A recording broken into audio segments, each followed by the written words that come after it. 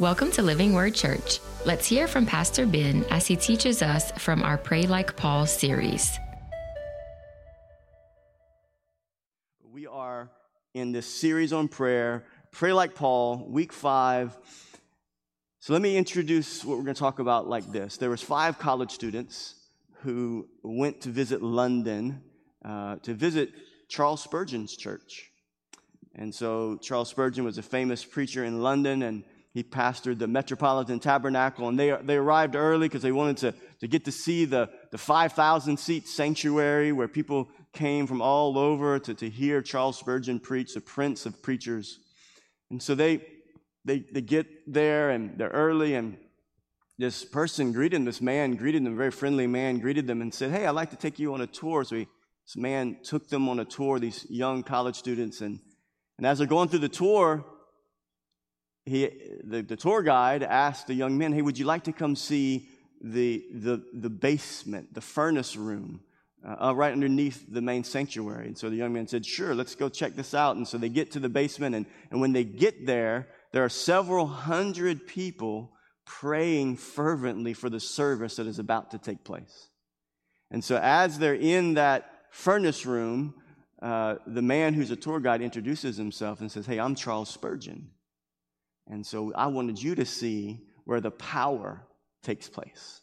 I wanted you to see where God begins to move here. It's through prayer." He said, Spurgeon famously said this, "My people pray for me. My people pray for me." And this is where the power happens. Several hundred people praying fervently for the service. And so what should we pray for? What were they praying for that day? What were they praying for at the Metropolitan Tabernacle? I can imagine they're praying for many things, but I think if there's one thing that I think they were praying for leading up to a church service that would have been filled with 5,000 people, I think they were praying for souls. I think they were praying for the lost. I think they were praying not only for believers to be encouraged and equipped and sanctified, but I think they were praying for the lost. Praying that those that don't know Jesus would be born again, that God would draw many people to come to that service that day, that they would hear the gospel, that they would respond by faith, and that they would be born again.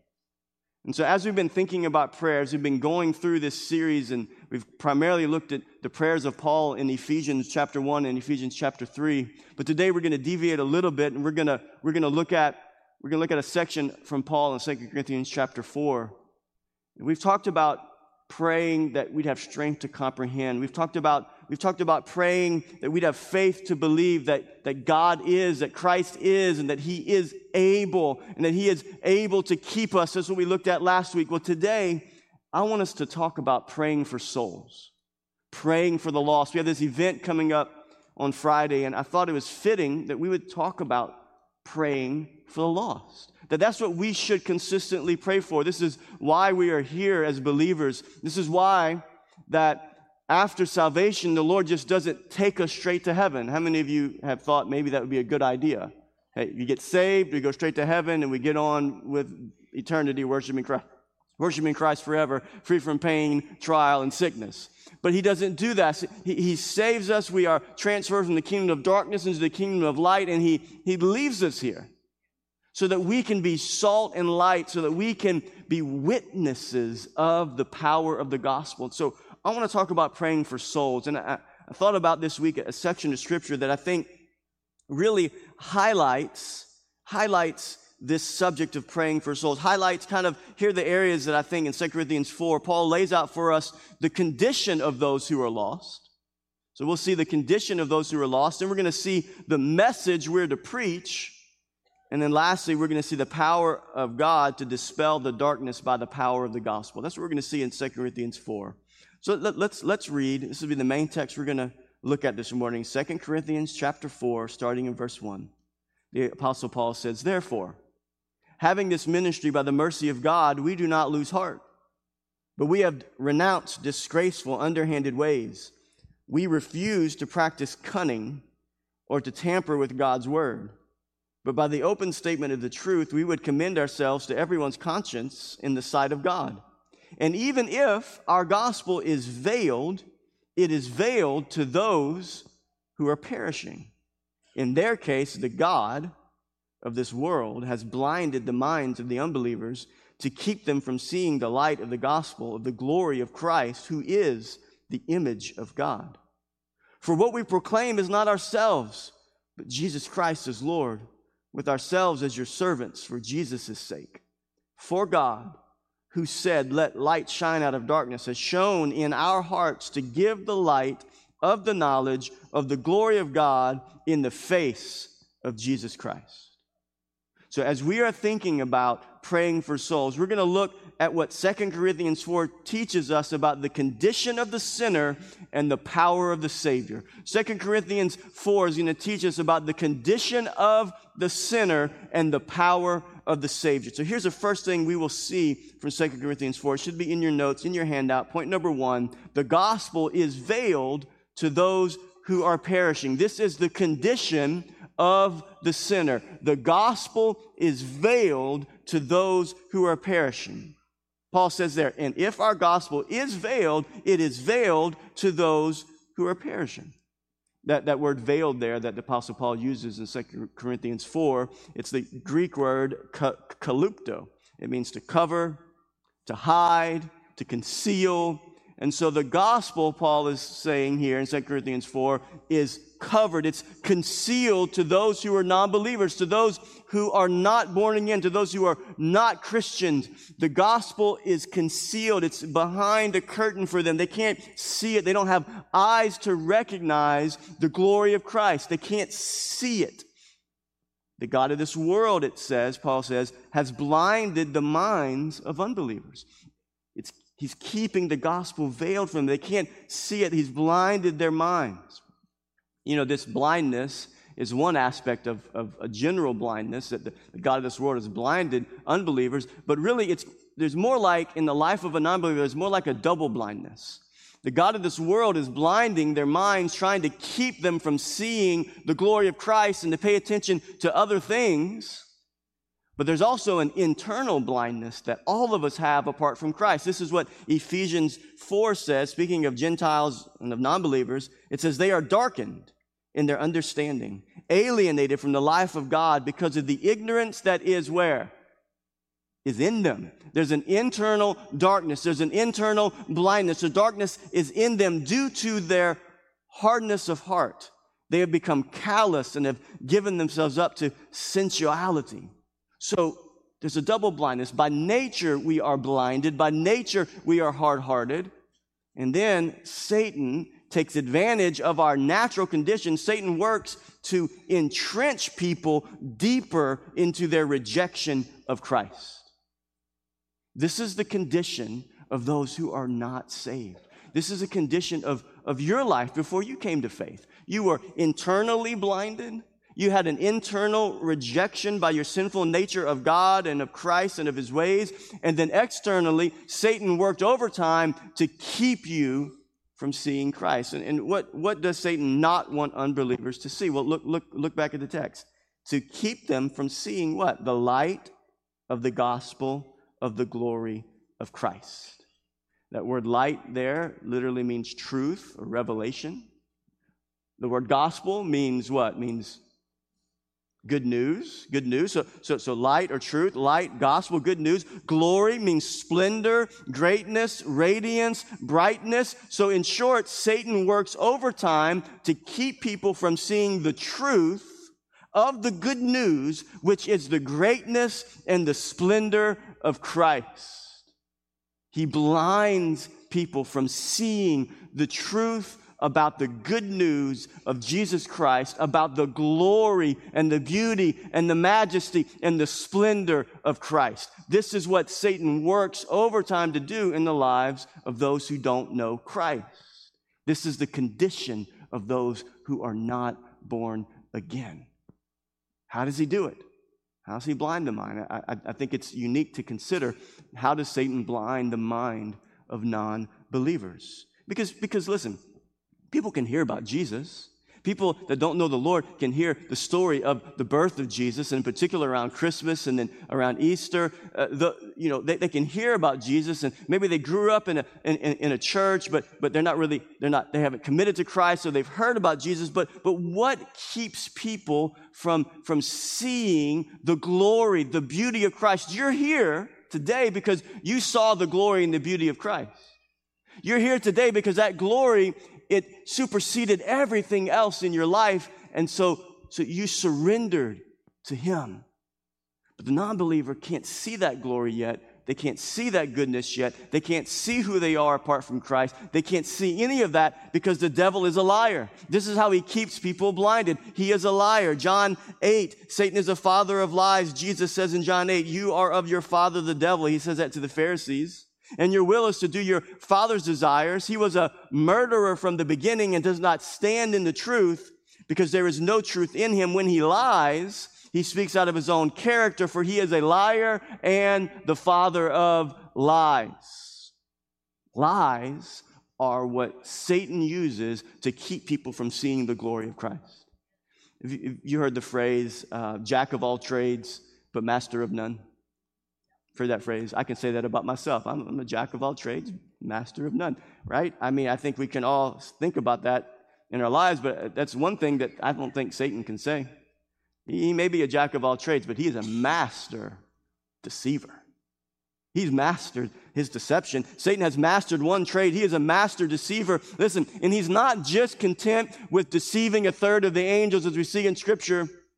He's not just skilled at deceiving angels. He is skilled at deceiving human beings.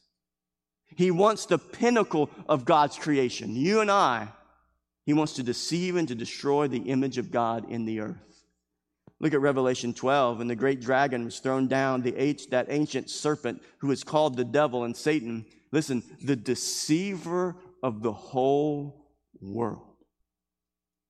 The world goes the way of the wicked one. The world goes the way of that ancient serpent from Genesis chapter 3, the one who brought the original temptation. They go the way of deception. They go the way of the lie of the evil one. This is who Satan is. He's a great dragon. He's a great deceiver. So do you know what the problem is with a lie? Do you know the problem with a lie? So it's not true. That's what's the problem with the lie. It's not true. That's what makes a lie wrong, is that it's not true. That's the problem with the lie. You know, most people can catch a lie when they hear it. You ever been around somebody and you just know they're lying through their teeth? I mean, you can immediately see it. I know as parents, we can catch it with our kids, right? I heard this one story one time of this pastor tells a story in his sermon. They had directly instructed their kids to stay out of the refrigerator in the mornings until they get out of bed. And so they didn't obey, and these are young kids, 4 or 5 years old, and so they got into the milk and the chocolate syrup, and so the kid is pouring the chocolate syrup and making a big mess, and chocolate syrup all over their face, and so the kid goes into the bed to wake up the parents, chocolate syrup everywhere. And the parent said, "Have you been in the chocolate syrup?" No. You know, we're pretty good at catching lies, are we not? And even whenever the lies aren't that obvious, we can normally catch a lie because we have senses. We can sense it. We can feel it. We can tell by context clues. But here's the way Satan's lies work. He works to dull our senses. This is a way in which the enemy works to keep people from seeing the glory of Christ. He dulls their senses. He dulls their senses. It's kind of like the person that drinks alcohol. That's drinking alcohol. And they drink a little bit of alcohol. And they go about whatever it's an event or it's a dinner or it's a party. They're drinking alcohol. And they continue to drink alcohol. When they first drink alcohol, let's say, it's a 3 or 4 hours worth of an event or a party, and they begin to drink alcohol. Well, they're okay, right? And they're doing okay with a little bit. But then what happens if they continue to drink alcohol? Their senses begin to be dulled. Perception is not reality in their life. right? Judgment is impacted over time. Their senses are dulled. And this is what Satan does with his deception in the lives of those who don't know Christ. He dulls the senses of those who are living their life as if God doesn't exist. And he dulls their senses by escaping through experiences and pleasures and relationships. Deception by being lulled to sleep about spiritual realities. This is how the God of this world keeps the minds of unbelievers blinded. He dulls them. He lulls them to sleep. He tells lies like this: God isn't good. God isn't good. Or God can't be trusted. Or God is withholding from us. Or he tells lies like this: that this life is all that matters. This experience will satisfy ultimately. Here's another lie. People are dulled in their senses toward this. There's no accountability for our actions. Look at around the world today. People live as if there's no accountability for their actions. Satan has dulled the senses of people to believe that there's no accountability for their actions. They can live however they want to live. And the glory and the goodness and the holiness of Christ cannot be seen. The glory is veiled to those who are perishing. This is a condition of those who don't know the Lord yet. They haven't been awakened to the gospel, to the light of the glory of Christ. The splendor of Christ can't be seen.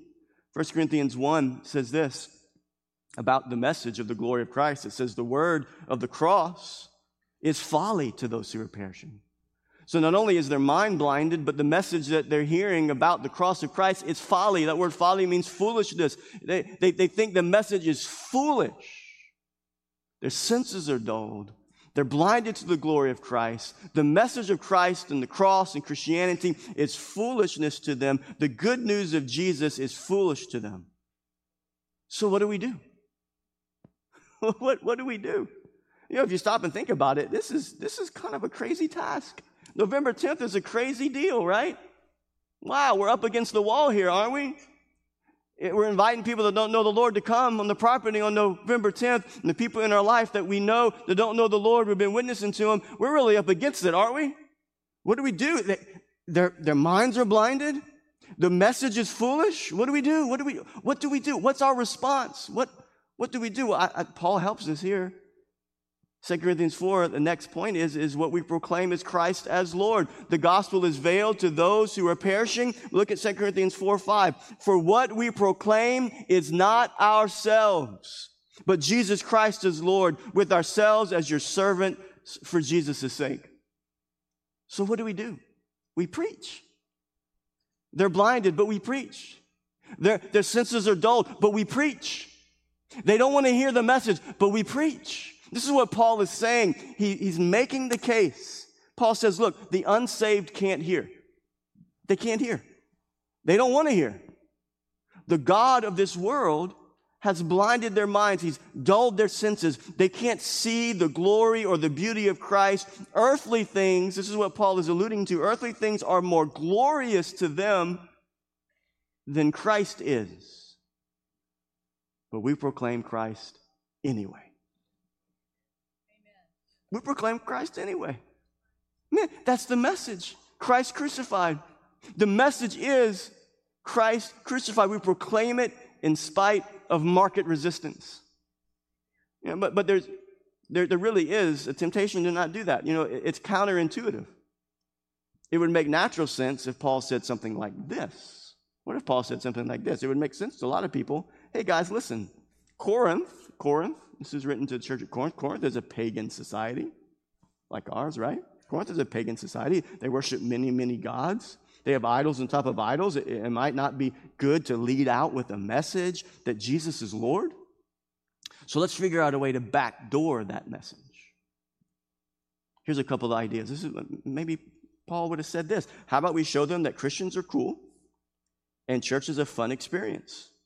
How about we tell them that telling them that Jesus is Lord might offend them, but we'll get there, but let's not lead with that message. It's almost like a bait and switch. We'll make them believe they can have a great relationship with the church on the front end, and then we'll tell them later they have to die to themselves and stop worshiping idols. That sounds like good sense, doesn't it?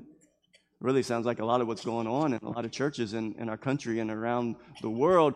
Look, it's counterintuitive. They don't want to hear it, but we preach it anyway. Wait a minute. I think we can do a little bit of a better job here. We can make the message more palatable. We don't have to talk about sin. We don't have to talk about the fact that there's a hell. We don't have to talk about those things. We can backdoor that message. We can come in on the outside, because in a pagan society that worships idols, they don't want to hear that. So we want to be palatable. We want people to come into the door. So we'll, on the front end, we'll water it down so they can come in. And then later on, we'll tell them, hey, oh, by the way, Christianity is about dying to yourself, repenting of your sins, and following Christ and making him the Lord of your life. And you can't keep worshiping false idols like pleasure and self. You know, the biggest god, false god of the church of the city of Corinth that day was the goddess Aphrodite. Aphrodite was the goddess, the false goddess of sexual pleasure. She had a temple that was built in her honor. There were temple prostitutes who would service the community and those who would travel to worship in that temple.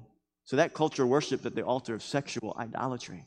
And what does Paul say? He says, what we proclaim is not ourselves, he says here. It says, we proclaim Christ crucified, listen, and we proclaim Christ as Lord. What does it mean that Christ is Lord? It means that Aphrodite is not Lord. It means that the god of money, Mammon, is not Lord. It means that all other false gods and idols are not Lord. There's only one Lord, only one God, and his name is Jesus, and he is the only one worthy of worship, and worshiping any other false idol, any other false god is damning. That's what it means. That's what Paul is saying here. So the people don't want to hear it because it confronts their idols, but Paul says, we preach Christ anyway. They're blinded. They don't want to hear that Christ is greater than the goddess Aphrodite, but we preach Christ anyway. Listen to 1 Corinthians 1. For since in the wisdom of God, the world did not know God through wisdom, it pleased God through the folly of what we preach, the foolishness of what we preach, to save those who believe. So how has God decided to save non-believers? Through the preaching of a message that the non-believers will think is ridiculous. Isn't that amazing to think about? I mean, that's not how you would do it. If you're a business person, you want people to think your product is the best thing ever. Like, you got to have my gumbo because I make the best gumbo in Terrebonne Parish. You need my gumbo. Every other gumbo is terrible, right? You need my gumbo. And here's the reason why. It's such a good gumbo. I mean, look at I can give you a list of all the reasons why my gumbo is great. I can give you a list of the reasons why Jesus is great and Jesus is awesome. He'll make your life better. I'll give you a list of all these reasons why. Come and shop at church and get this Jesus to make your life better. No, the message of the cross is not Jesus is there to make your life better. The message of the cross is that he died for your sins. So we're not propping up Jesus as this option to add to your life. You know, this is what the message of Christianity is not. It's not add Jesus to your life to make it better. It's surrender, repent, or judgment is coming. And that's counterintuitive. That's how God's chosen to save. Our message is not the problem. The message of Christ is not the problem. It is the answer. It is the answer. And all of you who have surrendered to Christ and you came to see who you are apart from Christ, you saw that you were under the judgment of God and you repented of your sins in view of his holiness, and you have proclaimed Christ. You believed in your heart, confessed with your mouth. You know that he's the greatest. You know that he's the best. He has given you joy and peace. He compared to every other joy and every other pleasure, nothing compares. So it's true that Christ is better. Christ is the best. But the entryway into that relationship is a recognition of who God is and who we are apart from him. It's faith and repentance. You know, they had some of God's prophets, his spokesmen in Israel today, who were speaking lies, things of their own imagination, making up messages. speaking about their dreams as if they came from God, but they were just their own imagination. Listen to what the prophet Jeremiah says, verse 28. Let the prophet who has a dream tell the dream, but let him who has my word speak my word faithfully. What has straw in common with wheat? Do you see that? He's saying all this other fluff and this stuff, it's straw. What has straw in common with wheat, which is the substance of the word of God? Listen, is not my word like fire, declares the Lord, and like a hammer that breaks the rock in pieces? God's word is like a fire that purifies. His word is like a hammer that breaks the hard heart of man into pieces. Our creativity won't change the hard heart of man. Our wisdom won't penetrate into the darkness of the heart of man. Listen, softening the blow of the hammer of the word of God will only serve to produce false converts. A watered-down message, listen, a watered-down message produces a hard heart.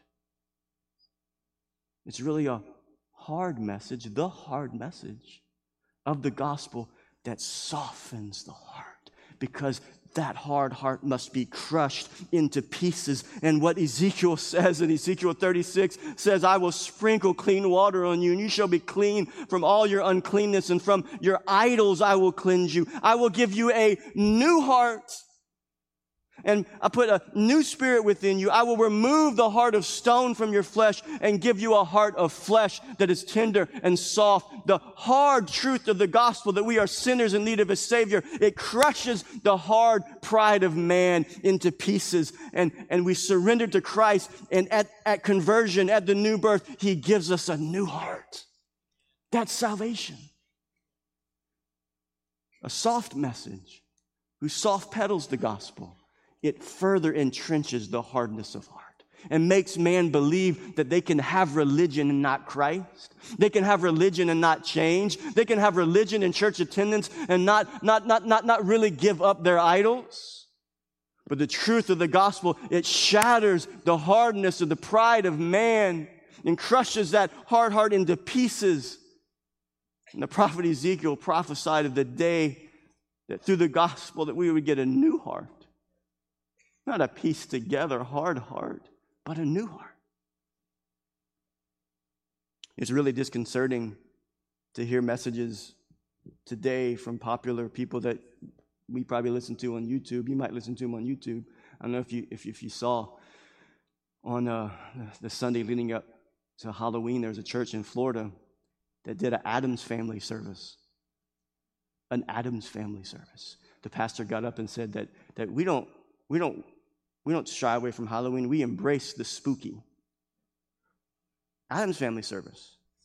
And then you got pastors in other parts of the country. That was the East Coast. So you go to the West Coast. There's a pastor in the West Coast that dressed up like Woody from Toy Story and his wife like Bo Peep for a Sunday service. Not to the kids, not in kids' church. You might feel like, okay, get away with that a little bit. But this is on a Sunday service with thousands of people gathered. The pastor was dressed like Woody. I've heard people say I look like Woody. If I put some boots on and tucked in my shirt and hiked my pants up a little bit, I get it. But he dressed like Woody on purpose. Listen, while the world is burning and our country is lost, right? Where are the soul-penetrating sermons? Where are the messages that arrest the sinner out of their sin and awaken the believer out of their slumber? Where are the Jonathan Edwards and Charles Spurgeons of our day? Where are they at? Anybody ever heard of Jonathan Edwards? Preached in the early 1700s, born in 1704, I think. His famous message was preached in 1741. He was used to spark the Great Awakening in the New England states and the colonies. I'm convinced that the churches, that if pastors begin to preach messages like his famous message, sinners in the hands of an angry God, you'd empty the buildings. Just listen to an excerpt. It's a little long excerpt, but just listen. I'm going to read to you. Listen to Jonathan Edwards, 1741. Some of you had to study it in college. Listen to this sermon. O sinner, consider the fearful danger you are in. 'Tis a great furnace of wrath, a wide and bottomless pit full of the fire of wrath that you are held over in the hand of that God, whose wrath is provoked and incensed as much against you as against many of the damned in hell. How dreadful is that state of those that are daily and hourly in danger of this great wrath and infinite misery. But this is the dismal case of every soul in this congregation that has not been born again. However moral and strict, sober and religious they may otherwise be. Oh, that you would consider it, whether you be young or old. And now you have an extraordinary opportunity, a day wherein Christ has flung the door of mercy wide open and stands in the door calling and crying with a loud voice to poor sinners, a day wherein many are flocking to him and pressing into the kingdom of God. Many are daily coming from the east, the west, the north, and south. Many that were very lately in the same miserable condition that you are in and are in now a happy state, with their hearts filled with love to him that has loved them and washed them from their sins in his own blood, and rejoicing in hope of the glory of God. Wow, where are the Jonathan Edwards of our day that will stand and declare the whole counsel of God's word? We'll speak the truth to people. You know, if we don't speak the truth to people, we don't love them, we hate them. The audience is blinded. They can't see the goodness and glory of Christ. They think the message is foolish about the wrath of God and hell and eternity. So what do? Paul says in 2 Corinthians 4, you lean into it. You lean into Christ. You lean into that message. We preach Christ anyway. Why? Why preach Christ anyway? Here's the third reason. Here's the third point. Because only God can turn on the light. Because only God can turn on the light. It's not about us and our message. We got to preach his message because he's the one that can turn on the light. Look at verse 6 of 2 Corinthians 4. For God, who said, let light shine out of darkness, has shone in our hearts to give the light of the knowledge of the glory of God in the face of Jesus Christ. Only God can say, let there be light. Paul is saying here in 2 Corinthians 4, Satan works overtime to keep people from seeing the truth of the good news, which is the greatness and splendor of Christ. He's telling us that what we have is a foolish message about a glorious Savior. That's what we have. According to the world, we have a foolish message, but our message is about a glorious Savior. And we have an audience that doesn't want to hear that truth. They're fine with some form of self-help religion, but they're not interested in the fire that purifies and the hammer that breaks into pieces the pride of man. So if the customers don't want to listen, what do? Paul's making the case here. We've seen it, right? Paul says, preach Christ anyway. Preach him as Lord over every other idol. He's Lord. He's the only Lord. He's the only one worthy of worship. Worship no one else but him. You don't worship him, you're an idol worshiper. He says, preach that message. So why preach a message that people don't really want to listen to? Two reasons. One, because it's true. It's true. And you're a testimony to it, aren't you? Why preach that message? Because it's true. Secondly, why preach it? Because God is the only one who can turn on the light. Now look back to verse 6. Listen to this comparison. Let's read it again. For God who said, let light shine out of darkness, has shone in our hearts to give the light of the knowledge of the glory of God in the face of Jesus Christ. What is Paul saying here? He's comparing something. He's comparing creation and he's comparing conversion. He's comparing what happened at the beginning and he's comparing what happens in the heart of those who were born again. This is amazing what Paul is doing here. He's saying, do you remember when God said, let there be light? The word of God, we can see, it says, God said, let there be light. And when there was darkness, God spoke light into existence. In that same way where God spoke light out of darkness, it's the same thing, the same type of thing that happens when the mind of the unbeliever is darkened internally and externally in the mind, from external sources in the mind through the blinding of Satan. God, through the power of the gospel, breaks through and says, let there be light. And that light of the gospel shines in the heart of man and creates something new. Do you see that? That's a powerful picture. The power of creation when there's nothing but darkness and God says light. It's the same picture of what happens at salvation. It's amazing. Paul points to God creating light out of darkness. And the truth is that only God can create light. That's the point. Only God can create light in the beginning, and only God can create light in the heart of a dark sinner. Only God. What does that tell us? It tells us that salvation is of God. It's God's doing. It's not our message. It's not the message we make up to not offend people. It's that we would be faithful to preach His message because He alone can turn on the light. He says this is the prescription that will save. Preach that message because it's through that message that I will turn on the light.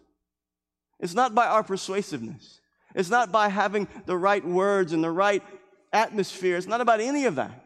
It's a message about the holiness of God, the sinfulness of man, and Christ is the only means for justification and salvation. We preach that message, and just like at creation, God will turn on the light in the heart of a human being.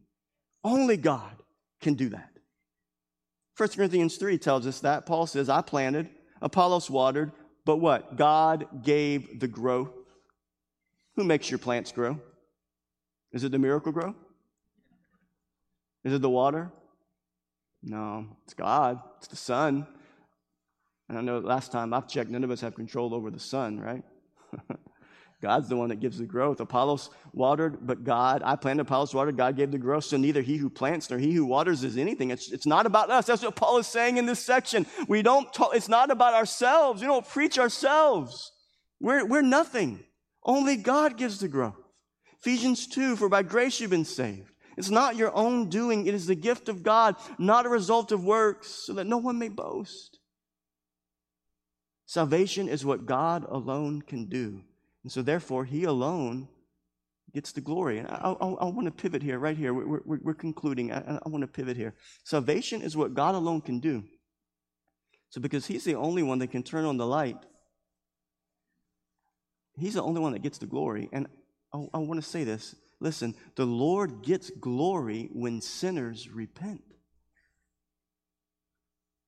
The Lord gets glory when sinners repent. It pleases the Lord when sinners are saved. Do you believe that? It pleases the Lord when sinners are saved. I think so often we look around at our world today and we look at especially wicked people in the Middle East or in New York City or in Russia or in New Orleans.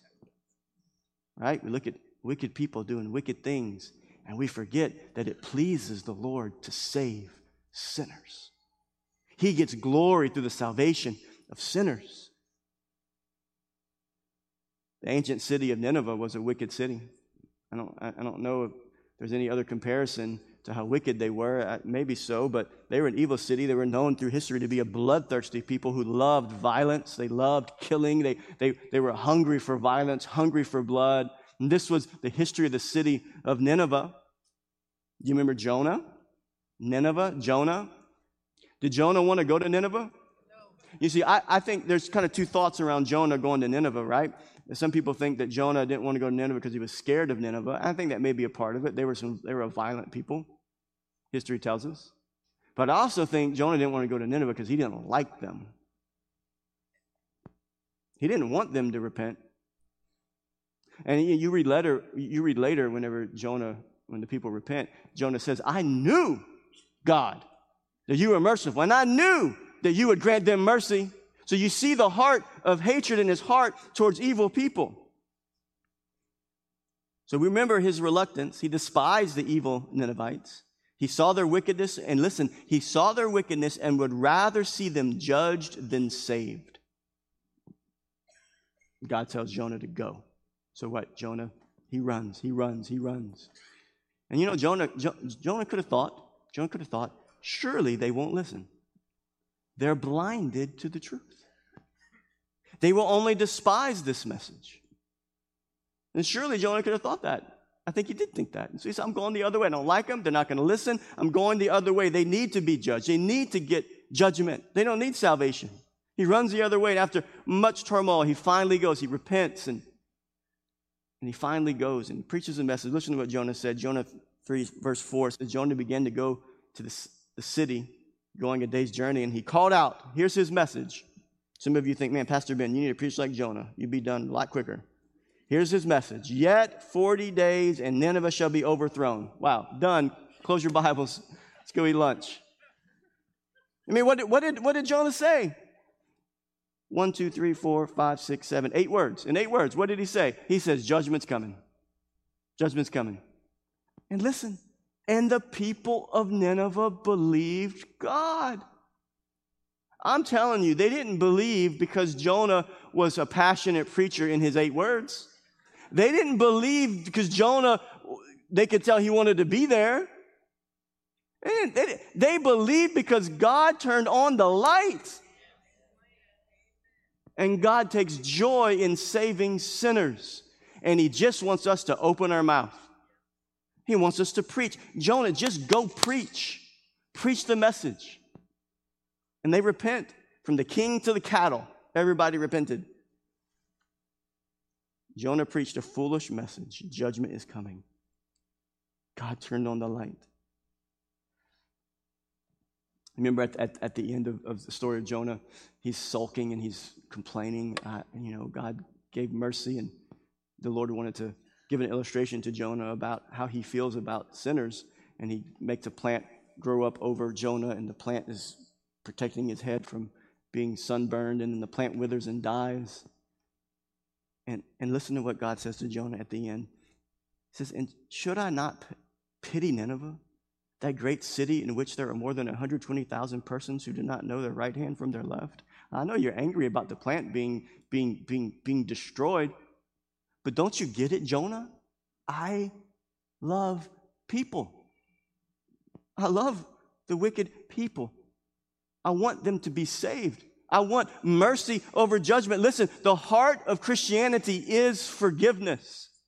Though our message is not popular and it's not what they want to hear, and we must be faithful to preach his message of holiness and repentance and truth and salvation in Christ alone and the rejection of all other idols, may we never forget that in the midst of preaching that to people who don't want to hear it, who will ridicule and who will mock, the message of Christianity is about forgiveness. The heart of Christ is mercy over judgment. Listen, God judged his Son in order to save. He judged his Son in order to save, and may we not get this wrong. The sinner must know he is a sinner, but the sinner must also know that God forgives sinners. God forgives sinners. So what have we seen so far as we conclude here this morning? That the gospel is veiled to those who are perishing. Those who are perishing don't want to hear that reality. They don't have eyes to see the glory of Christ. But we don't stop preaching. We're faithful. We don't water it down. We don't chisel down the message to make it more palatable. We don't sand down the rough edges. No, we preach it with boldness and compassion, but we preach it because we trust the Word of God to do its work, not our creativity or ingenuity, or we think we have a better idea than God. No, we preach His message. We preach Christ as Lord. We preach a foolish message about a glorious Savior. Why? Because only God can turn on the light. And listen, the Lord delights when sinners repent. The Lord delights when sinners repent. Luke 15:7. Just so I tell you, there will be more joy in heaven over one sinner who repents than over 99 righteous persons who need no repentance. More joy in heaven over one sinner who repents. That's the heart of our Savior. So, here's what I want to do as we conclude this morning. I want to turn this sanctuary into Spurgeon's boiler room for a moment. Can we do that? Let's end praying for souls. So just shift in your mind. It's 11:03. I preached for less than 45 minutes, 55 seconds and counting. Shift in your mind for a moment. Let's think for a moment. We have this event coming up on November 10th. We have people that we want to invite to it. You have people in your life that don't know the Lord. Won't you just bow your heads and just think for a moment. Just ponder for a moment those in your life that don't know the Lord. Whether it's people in your job, might be a spouse, a friend, somebody that you see at the grocery store on a regular basis. Just get them in your mind. Think about them for a moment. And think about the truth of what God's word says. The truth of God's word tells us that there is a heaven for all of those who are his. For all of those who have repented and placed their faith, have believed in the heart, confessed with their mouth that Jesus is Lord, heaven belongs to the righteous. But hell and eternal punishment belongs to all those who have rejected the only means for forgiveness. That hell is not temporary, it's not purgatory, it's not just I'm here for a little while and somebody can pray me out after I die. No, hell is forever. Think about that reality. And now, Lord, I pray that you would touch our hearts with that reality, that we would see the faces of those that we know. We'd see the faces of those that we are praying for, those 3 people that we've targeted over the last several months. Lord, let us see their face and let us be burdened with compassion for them. Lord, because we know that you desire to save sinners. You judged your Son so that you could save, in order to save. And so, Lord, we pray for those who don't know you, those that are in our family. We pray for the spouse that we're living with that doesn't come to church, and we're coming by ourselves week in and week out. God, we pray that you would do a miracle in their life, that the hammer of the Word of God would crush their heart, and that their eyes would be open, and that their senses that have been dulled to the beauty of Christ, that they would see Christ, and that they'd be born again, and we can come and worship together as a family. Husband and wife together, worshiping. God, we pray for that child of ours that doesn't know you, that is strayed from you, that is living a life of worldliness, that is worshiping many idols, the idols of pleasure and sexual sin and drunkenness and whatever, drugs, whatever the idols are, they're not pursuing Christ, they're pursuing pleasure outside of Christ. And Lord, I pray that you would awaken their eyes. There are some that have heard the gospel. They've heard it, and their hearts are still callous. God, in a moment of time, that seed that's been sown over and over and over and over and over and over again, in a moment of time, you can cause growth. You can cause growth in our children's lives. They would be awakened to the gospel. They would repent and believe, and the light would come on. Lord, may it be so in the lives of our children. And God, we pray for November 10th. God, we don't know who's going to come. Is it going to be 10 or is it going to be 500? I have no idea.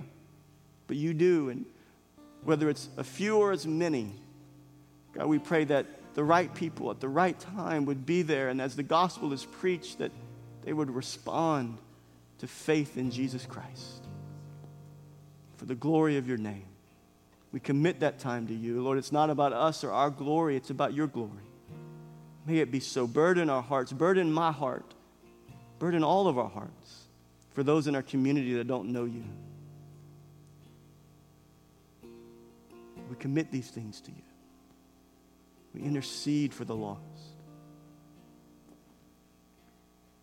Now, Lord, there may be some here this morning that have not surrendered to Christ. There may be some here right now that have heard this message and they're hearing it. And the chisel of the Word of God, the hammer of the Word of God, is chiseling away, is cracking that hard heart right now. And the Holy Spirit is convicting them of sin, righteousness, and judgment. God, I pray that they would turn and repent. there's anyone here like that with your head bowed, is there anybody like that? If that's you, surrender today. Surrender to Christ. Turn to him. Don't leave this building. Don't leave this moment, this time, without surrendering to Christ. It's just as simple as Romans 10. Believe in your heart Jesus is God. That he was raised from the dead. And you will be born again. God will take out your old heart spiritually and give you a new heart with new desires to serve God. It may not all make sense right away, but there'll be a change internally, and you'll desire righteousness in Christ and his word. May it be so today for everyone that's here, that's never surrendered to Christ. But we commit these things to you, and we pray them in the name of Jesus, who is mighty to save. You are mighty to save. We pray this in Jesus' name. Amen.